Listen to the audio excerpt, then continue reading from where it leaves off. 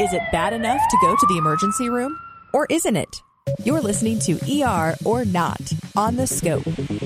Time for another edition of ER or Not. See if you can figure this one out. We're with Dr. Troy Madsen, emergency room physician at University of Utah Hospital.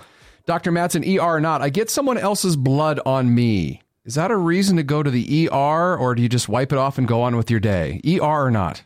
It's going to completely depend on who the person is who got the blood on you and where you got the blood. Okay. So the cases where you probably don't need to go to the ER, let's say it's a family member and they've been injured at home, you get some blood on you, you know this person.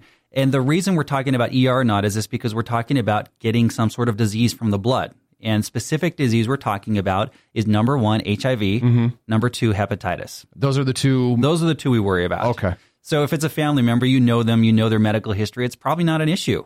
But if this is someone who you don't know, and you don't know if they could have HIV or hepatitis, and you get this blood on you, then it depends, where did you get the blood? Okay. If it's just on your skin, it's probably not a problem. But if you have cracks in your skin, anything where it could get under the skin, or if you get it in your eye or in your mouth, we call them mucous membranes. Those are situations where you need to go to the ER. Okay. So again, it's number one, who's the blood from?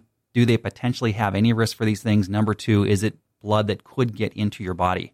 All right. And like that right there, see how I do that to my thumbs? Yeah. If I got blood on my thumb there where I tend to pick, is that a bad... That's a bad spot. That's a bad spot, okay. You probably want to stop picking that because you've created a nice little entry point there for someone to get some blood on you if accidentally. Sure. And we all get those things in the winter. You know, I use this hand sanitizer at work, and I'm using hand sanitizer probably 100 times a day, and my skin gets washing cracked. your hands all the time. Yeah, and so you get blood on that kind of thing where you've got cracks. It could be an issue. What about like right here where I had a cut and it's scabbed over? I would err on the side of caution. Okay. You know, anything where the skin is not completely intact, if it's a blood from a person where you don't know, could they potentially have HIV or hepatitis, err on the side of caution, and then we can kind of evaluate things, talk through things with you, and decide what's the best approach here. Just even one little drop? Does quantity matter in this scenario? It does. You know, the more blood, the higher the risk, really large exposures. But certainly even one small drop on that kind of spot can potentially be an issue. And these two things, obviously HIV, most people know.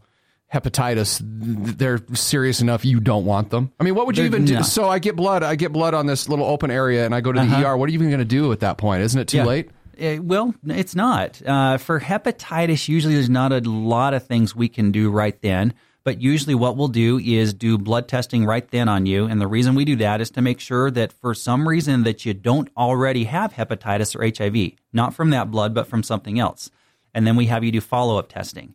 Now, if the concern for HIV is high enough where you had a lot of blood and it could be through a point where there's an entry point there and the person that the blood is from is high risk for HIV, either due to multiple sexual contacts or due to drug use, if we know anything about this person, then we start to err on the side of caution, and we can give you medication that you take that will prevent HIV. You take it for a month.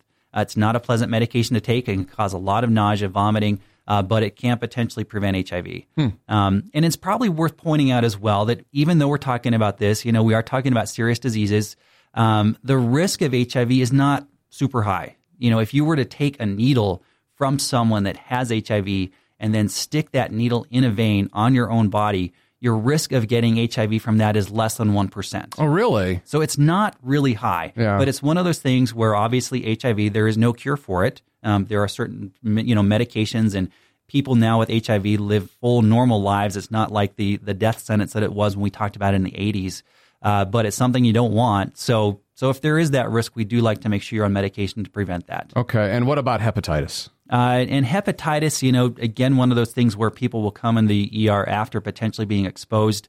If you haven't had vaccines already for hepatitis B, we make sure you get those vaccines. That's something that a lot of healthcare workers have. Those of us who work in healthcare have to have that. But that's something where we can give you those vaccines to prevent you from developing hepatitis. So there are things that can be done. There are. Have a question about a medical procedure? Want to learn more about a health condition? With over 2,000 interviews with our physicians and specialists, there's a pretty good chance you'll find what you want to know. Check it out at thescoperadio.com.